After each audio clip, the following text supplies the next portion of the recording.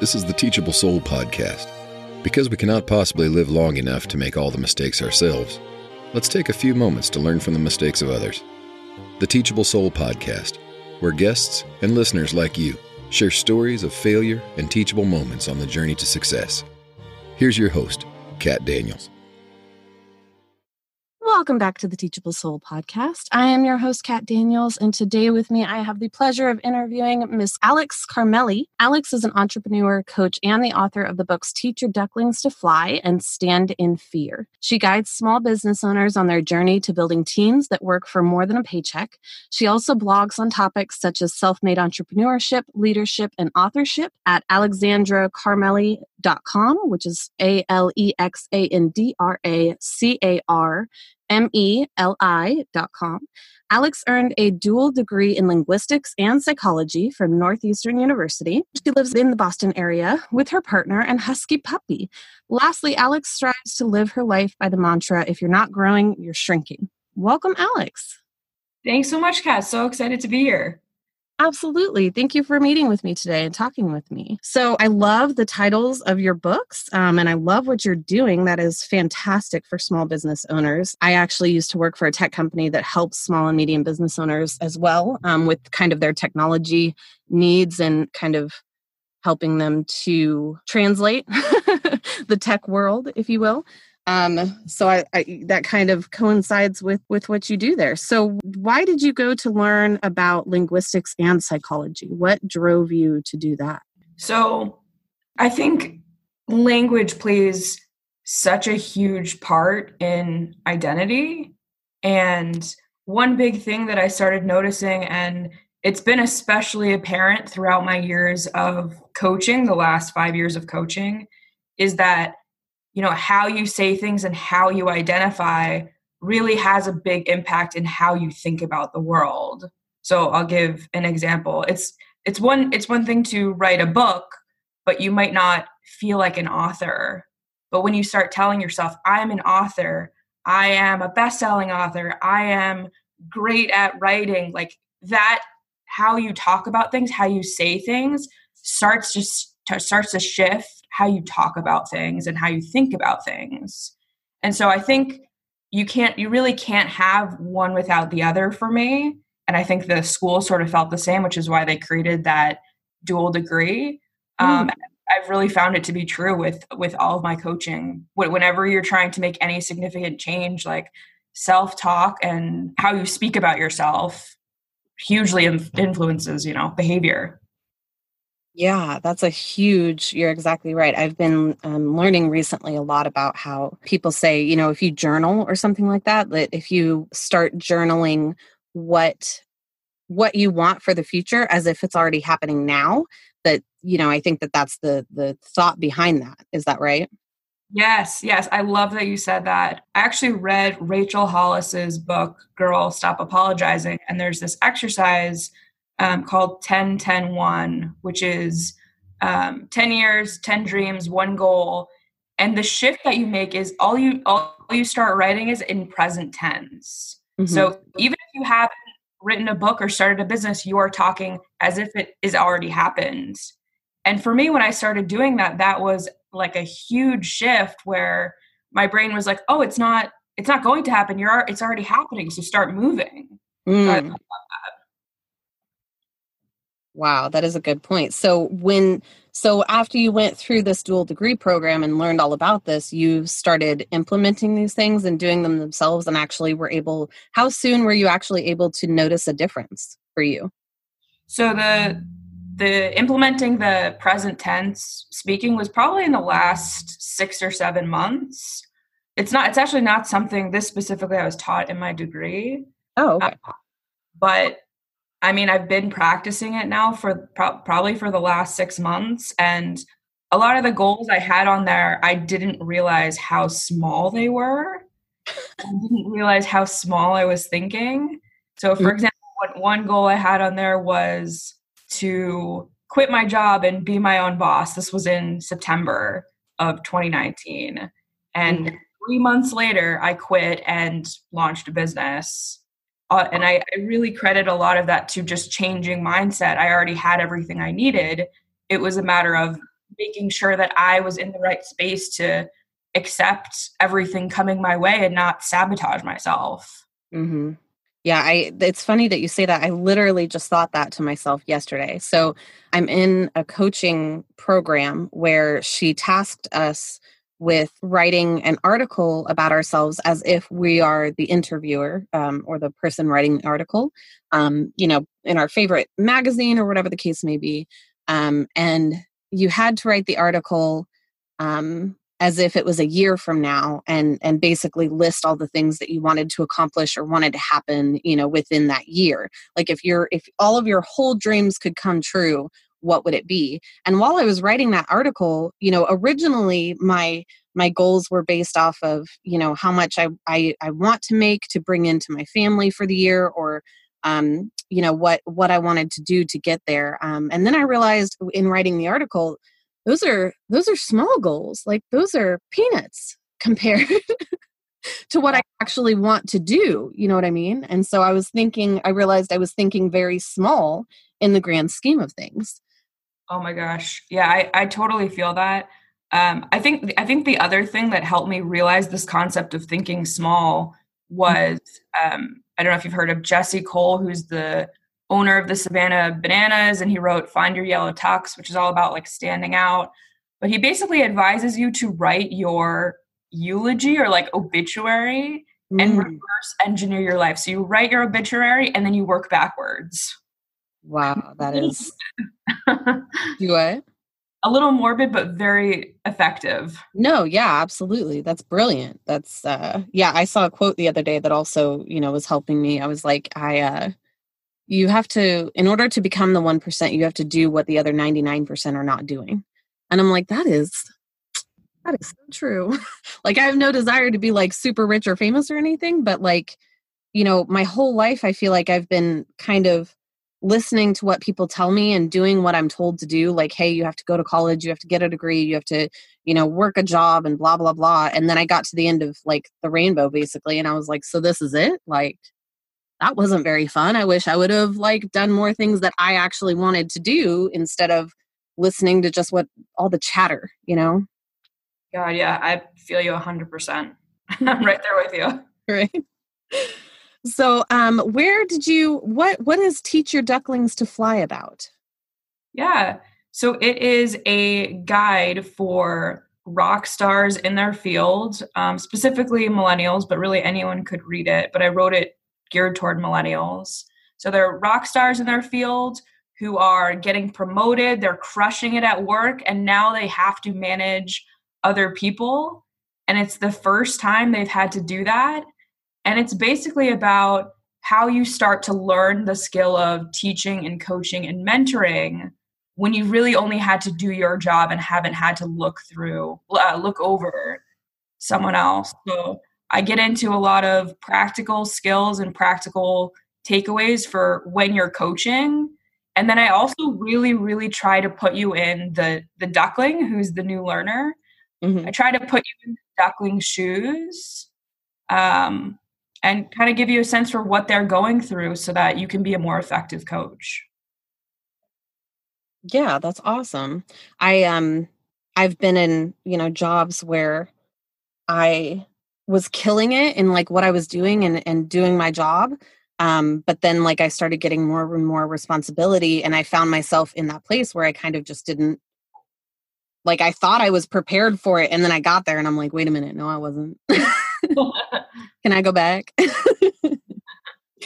But then you're kind of already in it and they don't want to put you back where you were. So you kind of got to sink or swim. So that's great. I think that book is super helpful then. That's fantastic. And what about Stand in Fear? What made you write these books? Yeah. Stand in Fear is actually coming out at the end of April. So I joined actually back in the end of September, I joined a group coaching for book writing, and it's actually still going, but I decided to write the Teach Your Ducklings to Fly book a little bit early. But the Stand in Fear book is essentially, at any good thing in my life that's happened has come from a fearful moment or when I am absolutely terrified. And not like my life is in danger, terrified, about to get in my car, terrified, but like I am nervous, I'm sweating, like this is uncomfortable. And I know we titled this the show, If You're Not Growing, You're Shrinking. I was at a point in my life with my career where I was doing really, really well. I was overseeing like 4 to 5 gyms, and coaching coaches and coaching my own clients, and doing really well. But I was very, very comfortable and wasn't having a lot of fearful moments. And I love the title, The Teachable Soul Podcast, because I think it really says a lot about like, people constantly needing to learn, and being teachable is a skill. And I felt like I was, to some degree, surrounded by people who didn't really want to continue to learn. And, that bothered me. So I was like, all right, I want to write this book about standing in fear, being in fear, because that's when the best things come. Yeah. That is, I love that you say that. We are so on the same page. Like we're so in sync. Because I say, there's something somewhere, and I can't remember who said this, but basically it says, all you need is 10 seconds of just complete unadulterated fear to do something. And if you can get over that fear in those 10 seconds, whatever happens afterwards is going to be great. That doesn't mean it's going to be awesome or exactly what you expected. It means it's going to be a great thing that you got over the fear, and whatever happens after, you're going to be rewarded for it. And so, yeah, I am all about people not staying inside their comfort zones and living outside of it, because, when you get comfortable, it just placates you. And then you get kind of lazy, in the comfortability. And yeah, it's when you step outside of that comfort zone that you can really start to like live. Yeah. Yeah. I worked with a lot of new managers at my last company. So every incoming manager I got to help mentor, which was a huge privilege, but a lot of them were really, really tenured, which was great, but also came in feeling really, really comfortable at first. And I think felt like that was a good thing, where they have so much experience and so much knowledge, and they already know so much, and they really did know a lot. Part of what I talk about in Teach Your Ducklings to Fly is there's a period when you're coaching that you almost have to like prepare this learner that they don't know what they don't know. And whenever they feel comfortable, that's a sign that they're missing something. Like there's more, you're never going to know everything. And you should take that comfortable feeling, almost as like a warning, like something's gone wrong. Yeah. Yeah. It's funny. I've talked to so many people about kind of the psychology and the physiology of our brain. And like our brain is set to it's almost as if our brain is set to keep us like it's supposed to tell us, hey, when there's harm or when there's danger. And it does a very great job of doing that, but sometimes it does it actually to our detriment. And so, whenever you get in a comfortable place, your brain is like, okay, cool, let's stay here forever. Unfortunately, the whole rest of the world around you does not stay in one place forever. So yeah, that's a very good point. So true. Yeah. So you look very young. I'm not exactly sure how old you are, but you have accomplished a lot in a very short amount of time, it seems like. So what gives you that ability? Yeah, it's a good question. I get this question a lot, actually. And it's funny because my answer has really evolved over time, especially in the last 6 months. So for a long time, I thought that I was, really accomplished and doing so well because I worked really, really hard. I was getting up at 5 a.m., going to sleep at 10 p.m., and I was, killing myself and having a lot of success. But I realized it wasn't an authentic why behind why I was having success, because honestly, there were so many other people out there that were doing a similar thing but not getting those results. And over the last 6 months, I've really tried to dig deep and challenge myself to, why am I the way I am? Why do I see the world the way I do? And actually my book coach, who I was telling you about, I joined this program, helped me figure out that from a really, really young age, I had to show up as an adult. So I don't want to go too much into it, but there were things that as a kid I had to deal with that at 12, really, I was acting like a 25-year-old or a 30-year-old. And so when I, came into a management role at 22, 4 years ago, I was, doing really well. And everyone's like, it's your first time managing. Like, how are you so good at this? Like, how is your team getting such great results? And you've never done this before.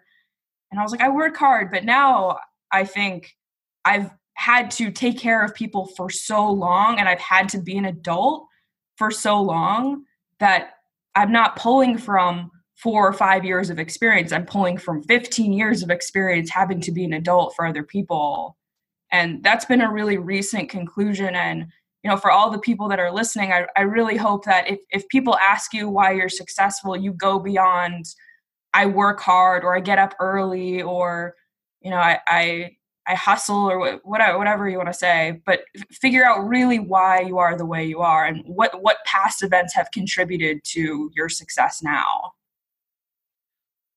Yeah, I love that. And yeah, certainly finding out, I just recently kind of went on this journey of self-exploration myself, and finding out, everybody is like, oh, you need to love yourself first before you can like love anybody else or offer or help anybody else even. But I thought at the time that I did love myself. I was like, well, yeah, there's things about myself that I love. But that's not what that means. I found out, when you love yourself, you really have to love all of yourself. And you can be realistic.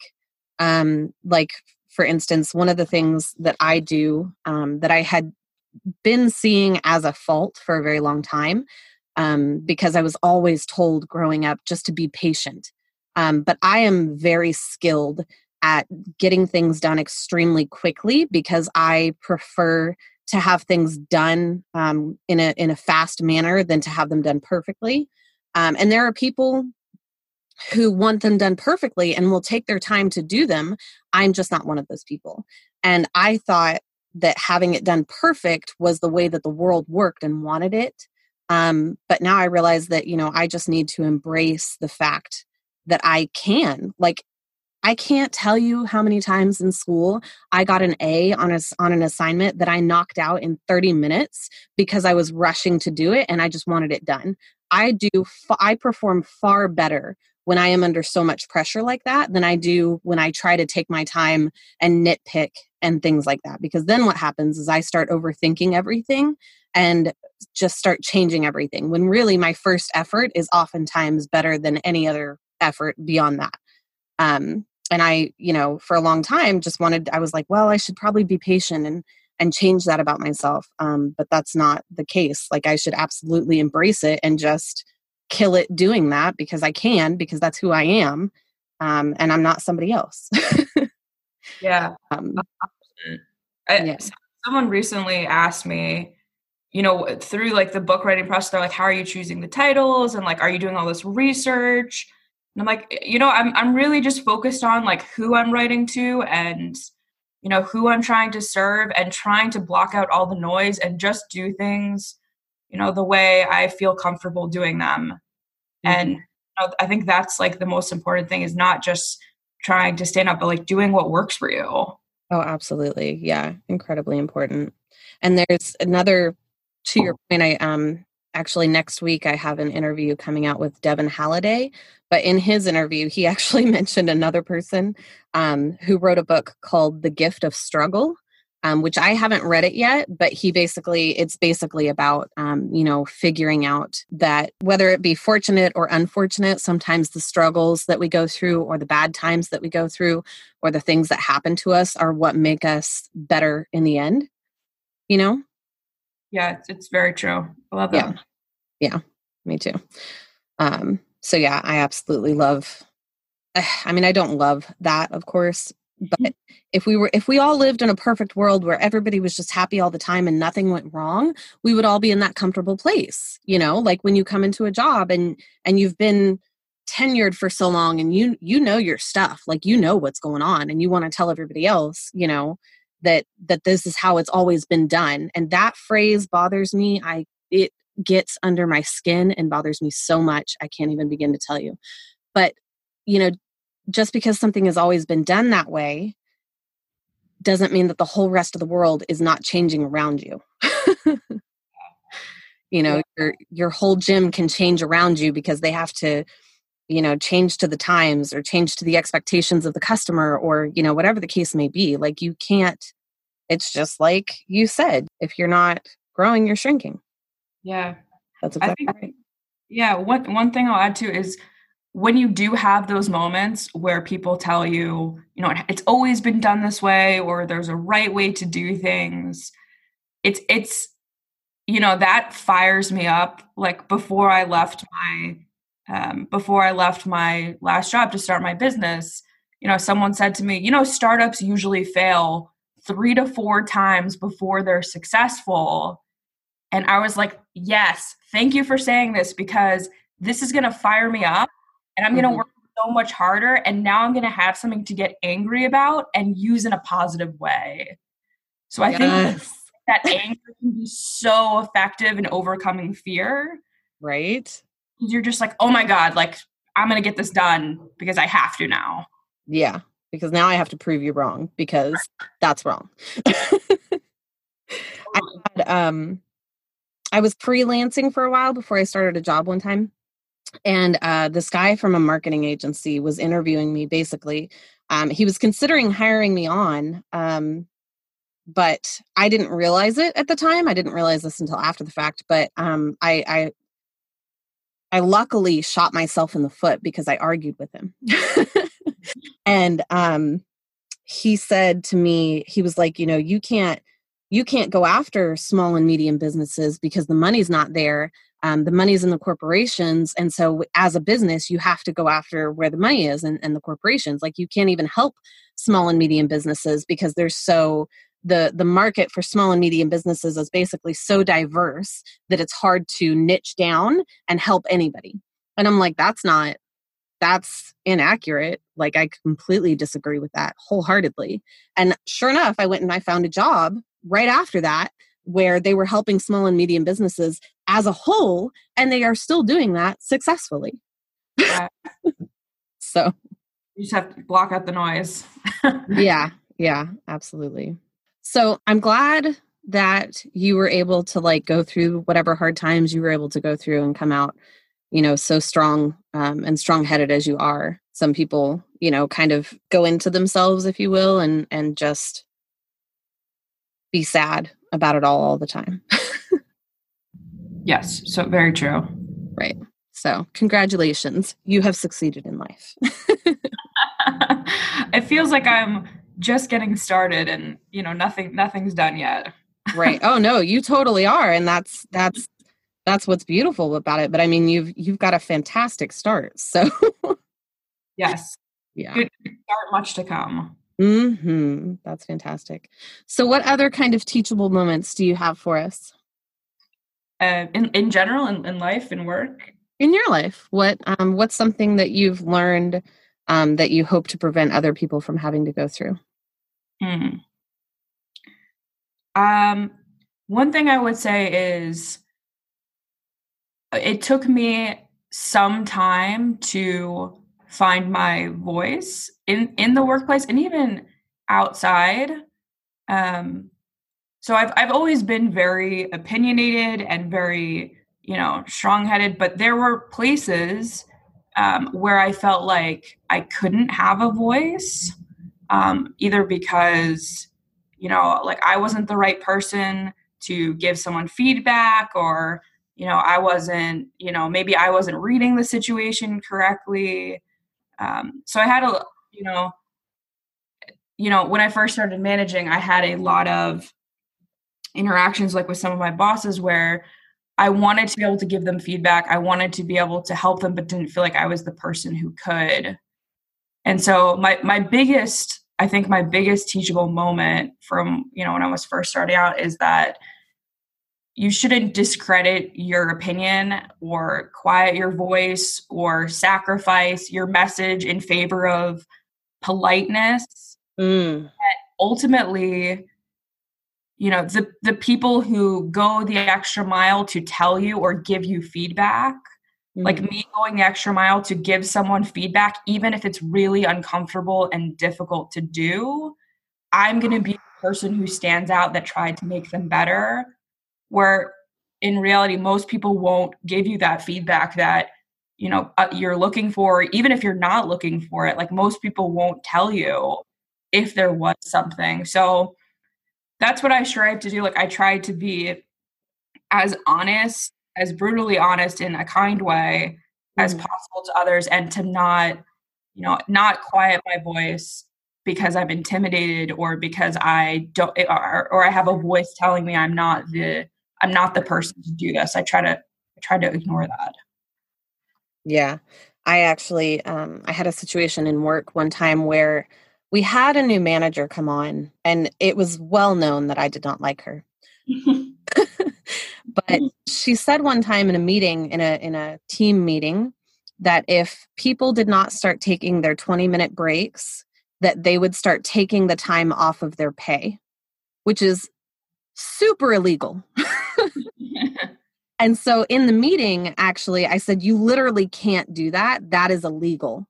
And she was like, well, we will. And so I went above her head because I didn't feel like I could come to her and talk to her about it, and be like, listen, not only did you say this and it's illegal, but in saying that, you lost the trust of the entire team when you said that. Like, that is not going to get you an attitude like that is not going to get you anywhere with your team. But at the time, instead of confronting her with, hey, you literally just lost the trust of every single person here, I went to her manager who was above her, or one of the owners, because it was a smallish organization. And I sent her a long email about, mostly for a paper trail, about how, it was inappropriate, it was uncalled for, unnecessary, and did lose the trust of the team. And now it's going to be real hard to work that back up. And she needed to apologize, basically. And of course, the manager went straight to her and was like, hey, I just got this email. And she immediately walked in the door, because this was before they ever even got in the door. She came in the door and was like, hey, next time you have a problem with me, please come to me about it. And was mad about it. And I realize now, of course, that she would have respected me more had I have actually come to her, even if I didn't like her. And on top of that, had I have just come to her, I would have felt better about it to begin with, because she would have, I would have been able to see her face. And even if she had have, fired me or whatever at the time, I'd have felt better about myself doing it. So and fire me, but your team's going to go to, you're going to burn down the place, basically. So yeah, I think what makes it easier too, because I've had really similar scenarios like that, where I've had, bosses who have done things where I'm like, oh my God, what were you thinking? Right. And I think it's easy to see them as people who know everything and are purposely being malicious. And so, seeing them as people who also need to be coached and also need to receive feedback. And, one thing I've learned is the higher up you get in a company, the less feedback that you get, and the more permission you feel like you have to do whatever you want, unless someone keeps you in check. Mm-hmm. That is such a good point. I think if you're that person who can go to them and say, I'm really just trying to look out for you, and I want to see you lead this team well, but here's what I'm seeing, and I hope you take this the right way. Yeah. Yeah, exactly. I hope you take this as feedback and not as me coming at you with malicious intent. That's not what it is. Yeah. Yeah, totally. Yeah. Yeah. That's a very good point.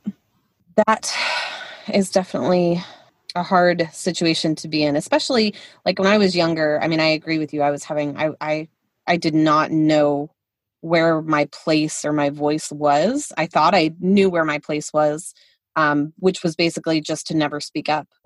which doesn't really do a whole lot for anybody. But yeah, I think even as you get higher up in the company and have more responsibilities, I think that you actually should probably get more coaching and feedback like that than even when you're in lower positions. Yeah, 100%. And part of the coaching that I do now, when I talk about like, building a team that works for more than a paycheck and comes in for, something greater than themselves, we don't focus on the team. We focus on the leader. And so as soon as you start to have the leader understand like how much they probably need to grow and how much they need to work on themselves before they start asking a lot of things from their team, things start to shift really, really fast. And I think I usually a lot of times see this is something like I observed from kind of watching other managers in action. But usually when there's a problem or a culture issue, they go team and then leader instead of focus on the leader and then the team will get better. So I think that there's a big top-down effect that happens when you start to invest in those people. Right. Yeah, that's exactly right. Yeah, companies normally they'll be like, oh, let's do team exercises, and they rarely go to leadership and are like, so this team is not performing well. And I mean, sometimes they do, but sometimes it's in a really negative way. Like, it's like, hey, this team is not performing well and it's all your fault. Like, that's not really productive. That is not productive feedback, Yeah. And, if you want your team to be coachable, you have to be coachable. So if you're the person that can't take feedback, like, why would they take feedback from you? It's a two-way street. And really, how often are you asking for feedback for them? Because I know most people, like, I don't think it's most people's instinct to be like, how did I do? Like, what could I be doing better for you? Like, have I upset you with anything? Because I think there's times where we expect, we're the one giving that to them, and they don't feel like they can give that to us. So I think when you bridge that, there's another really positive impact that happens there. Yeah, no, absolutely. Well, and back to what you were saying about leaders being coachable, that's probably why they hire coaches, like people in higher up positions, hire coaches like life coaches or whatever all the time, like yourself. Yeah. Who you deal with now? No, you do small business owners, right? Yeah, it's primarily like small business owners who are starting to grow their teams now. So their businesses are picking up and, starting to grow the team. And one thing I like working with small business owners the most, because I'm almost trying to, save them from becoming a company that eventually treats their employees terribly. So I want to be the person that goes in and shows them how to lay the seeds for an amazing place to work, so that, yes, they're making more money and they're onboarding people correctly. But, I think a lot of entrepreneurs, small business owners, leave their jobs because of terrible bosses, and they leave their jobs because of companies that they feel like they aren't treating them right. And some of them, ironically enough, end up falling into similar pattern, not on purpose, but as what they experienced at their last place, because it's all they've ever known and they don't know how to break that cycle. And then I come in and I'm like, you left your job to start this because you hated your boss, you hated being in this environment, you want to be an entrepreneur. You're doing the same thing. Right. And you got it. This is now where you have to break the cycle at the beginning, or this is never going to stop. Yeah, that's a really good point, because that's culture, even in a small company, is just as important. And you're exactly right. I can't tell you how many times I have left a job just because of leadership. And equally, I have stayed in a job just because of leadership. If you have good leadership, I feel it's like It's like having a work family. You know, everybody needs a tribe, everybody needs friends, everybody needs family. We need people to survive. And when you spend a third of your waking hours at work, you have to have kind of a work family where you know you can rely on these people and help them, and ask for help, you know, if you need it. Yeah, 100%. And I think when you have I love that, the work family or a tribe, when you have that, Mm-hmm. it really almost overcompensates for a lot of things. So I'll give an example. Like I started out as a personal trainer in my career, and they make terrible money. Like I think minimum wage when you start, as you're building your clients, the hours are grueling. It's literally like 16-hour days, picking up clients, prospecting, learning, trying to grow. It's a lot, but I so much believed in the mission of our team, and I so much believed in what I was doing that it just didn't matter that I wasn't making a lot of money or that I was working myself into the ground. Right. And I just think too often we rely on, you know, money or giving more equity or, you know, buying a ping pong table and feeling like that's taking care of people, when I think most of the time people just want to be part of something and feel valuable. Oh, absolutely. Yeah, absolutely. That is definitely, yeah, I will work for you for, you know, just barely covering my bills, and stay there as long as I feel like, you know, you can lean on me and I can lean on you. Whereas I will not work for you for that same money if I don't feel like I can lean on you in a time of need. It's not Yeah. I will go find something better, either that pays more or, you know, has a better culture where I can actually befriend the people that I work with and, you know, like them and hang out with them. Yeah. 100. I'm right there with you. Right. So, are there any other, things that you'd like to share? Yeah, I'll share one other lesson from just there's some things I think from writing these two books in the last 5-6 months that I've taken. And the biggest thing that I think I've learned from the whole process, and it really applies to anything that you are kind of doing, is that when I first started the process, I thought that I needed to have the answer. I thought that I needed to have, you know, the solution for everyone's problems. I thought I needed to be an expert on everything. So that was one of my biggest hesitations before, you know, writing the book, where I was like, I'm not an expert on everything. I don't have one answer. And what I found is, as you go through things and as you work and as you gain experience, like the answers will reveal themselves to you along the way. And that's the biggest thing. Like, don't wait for an answer. Like, start finding them and talking while you're looking. Yes. When I started this podcast, I was, you know, kind of researching, because that's what you do when you first start something that you know nothing about. And I wanted to do it. Like, I wanted to have a podcast. I wanted to have conversations with people, meaningful conversations with people that had the potential to help other people.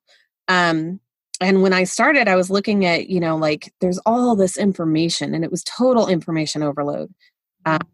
You know, there's equipment, there's rights and wrong ways to do things. There's different websites that you can use and shouldn't use, and blah, blah, blah, blah, blah. And I just decided that I was just going to go ahead and start and do it, and figure it out along the way, because I personally learn best anyways when I'm actually like doing something. You know, reading or hearing something, you know, I can obtain the information if I'm reading it, but it just takes longer, I feel like, to process and to put into action than if I just do the thing, make mistakes along the way, and fix it as I go. Yeah. There's it's called, I think it was Pat Flynn on one of his podcasts, talks about like on the spot learning, where you don't focus on anything. You don't learn anything except for the thing that you're doing right then and there as soon as you need it, you find what you're looking for, and then you just keep moving. Yep. And that's what happened. Yeah. I started researching in November and I was able to make it go live in February. Oh, wow. Yeah. So. Hmm? I said, that's awesome. That's great. Thanks. But yeah, I'm a huge proponent of just do and you'll figure it out. Yeah. One thing too is that this is from, I had a conversation with a couple of friends a little while back. Mm-hmm. She was talking about, she wanted to write a book and launch her business. And she's someone who's sort of been talking about this for a really, really long time. Mm-hmm. Been working in the corporate world for, I don't even know how long at this point, but she hasn't taken action on any of it. And she was like, I can't even help myself. How can I help anyone else? And I was like, that's exactly why you're the person to help everyone else, because you are thinking and feeling and experiencing exactly what they're experiencing. And so you're that much closer to them and speaking their language. Mm-hmm. We talk about this in the Ducklings book, is the further you are away from your learner, the harder it is for them to feel like, that they could be you one day. So it's like, imagine if you're a life coach learning from Tony Robbins. You're like, I'm never going to be Tony Robbins. Like, none of this applies to me. But if I go to a community center and find a life coach who's just starting out and they've picked up a few clients, I'm like, all right, I could be like this person. I could do this. Mm-hmm. And so I think that's the biggest thing. You don't need to have the answer. You don't need to be super farther along. I think, in fact, it is an advantage if you are closest to the people you're trying to reach. Oh, yeah, absolutely. Yeah. Absolutely. Yeah, I have, even if it's a situation where like you can't figure out what you want, just do something. Like, just do something that you actually enjoy doing. And obviously people have to like pay bills and stuff, but I'm so on board right now with this. Just life is too short. It is too short. You don't even realize how short it is. Just thing. Just do it. Like, you're not going to regret doing the thing. I think it's in like 4 Hour Workweek that I read this week, a story about a lady that wanted to take her family and go on not a cruise, but they wanted to like rent a sailboat or something like that and travel the whole coast of like the country that they lived in or something.